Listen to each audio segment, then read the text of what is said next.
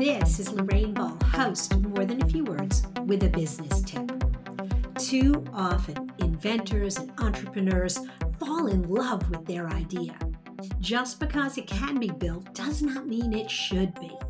Before you launch your business, you need to answer a really important question. Does anyone, besides your mother, really want this product? And that's where research comes in, helping you determine how many individuals or businesses have a need for your product or service, and more importantly, how many are likely to buy.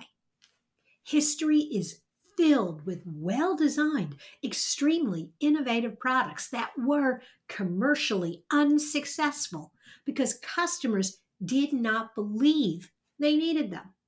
So you can use market research to determine market size, competitive products, preliminary interest in your product, and customers' willingness to change. A good starting point for your research is data from the U.S. Census Bureau, your local Chamber of Commerce, the library, and online databases.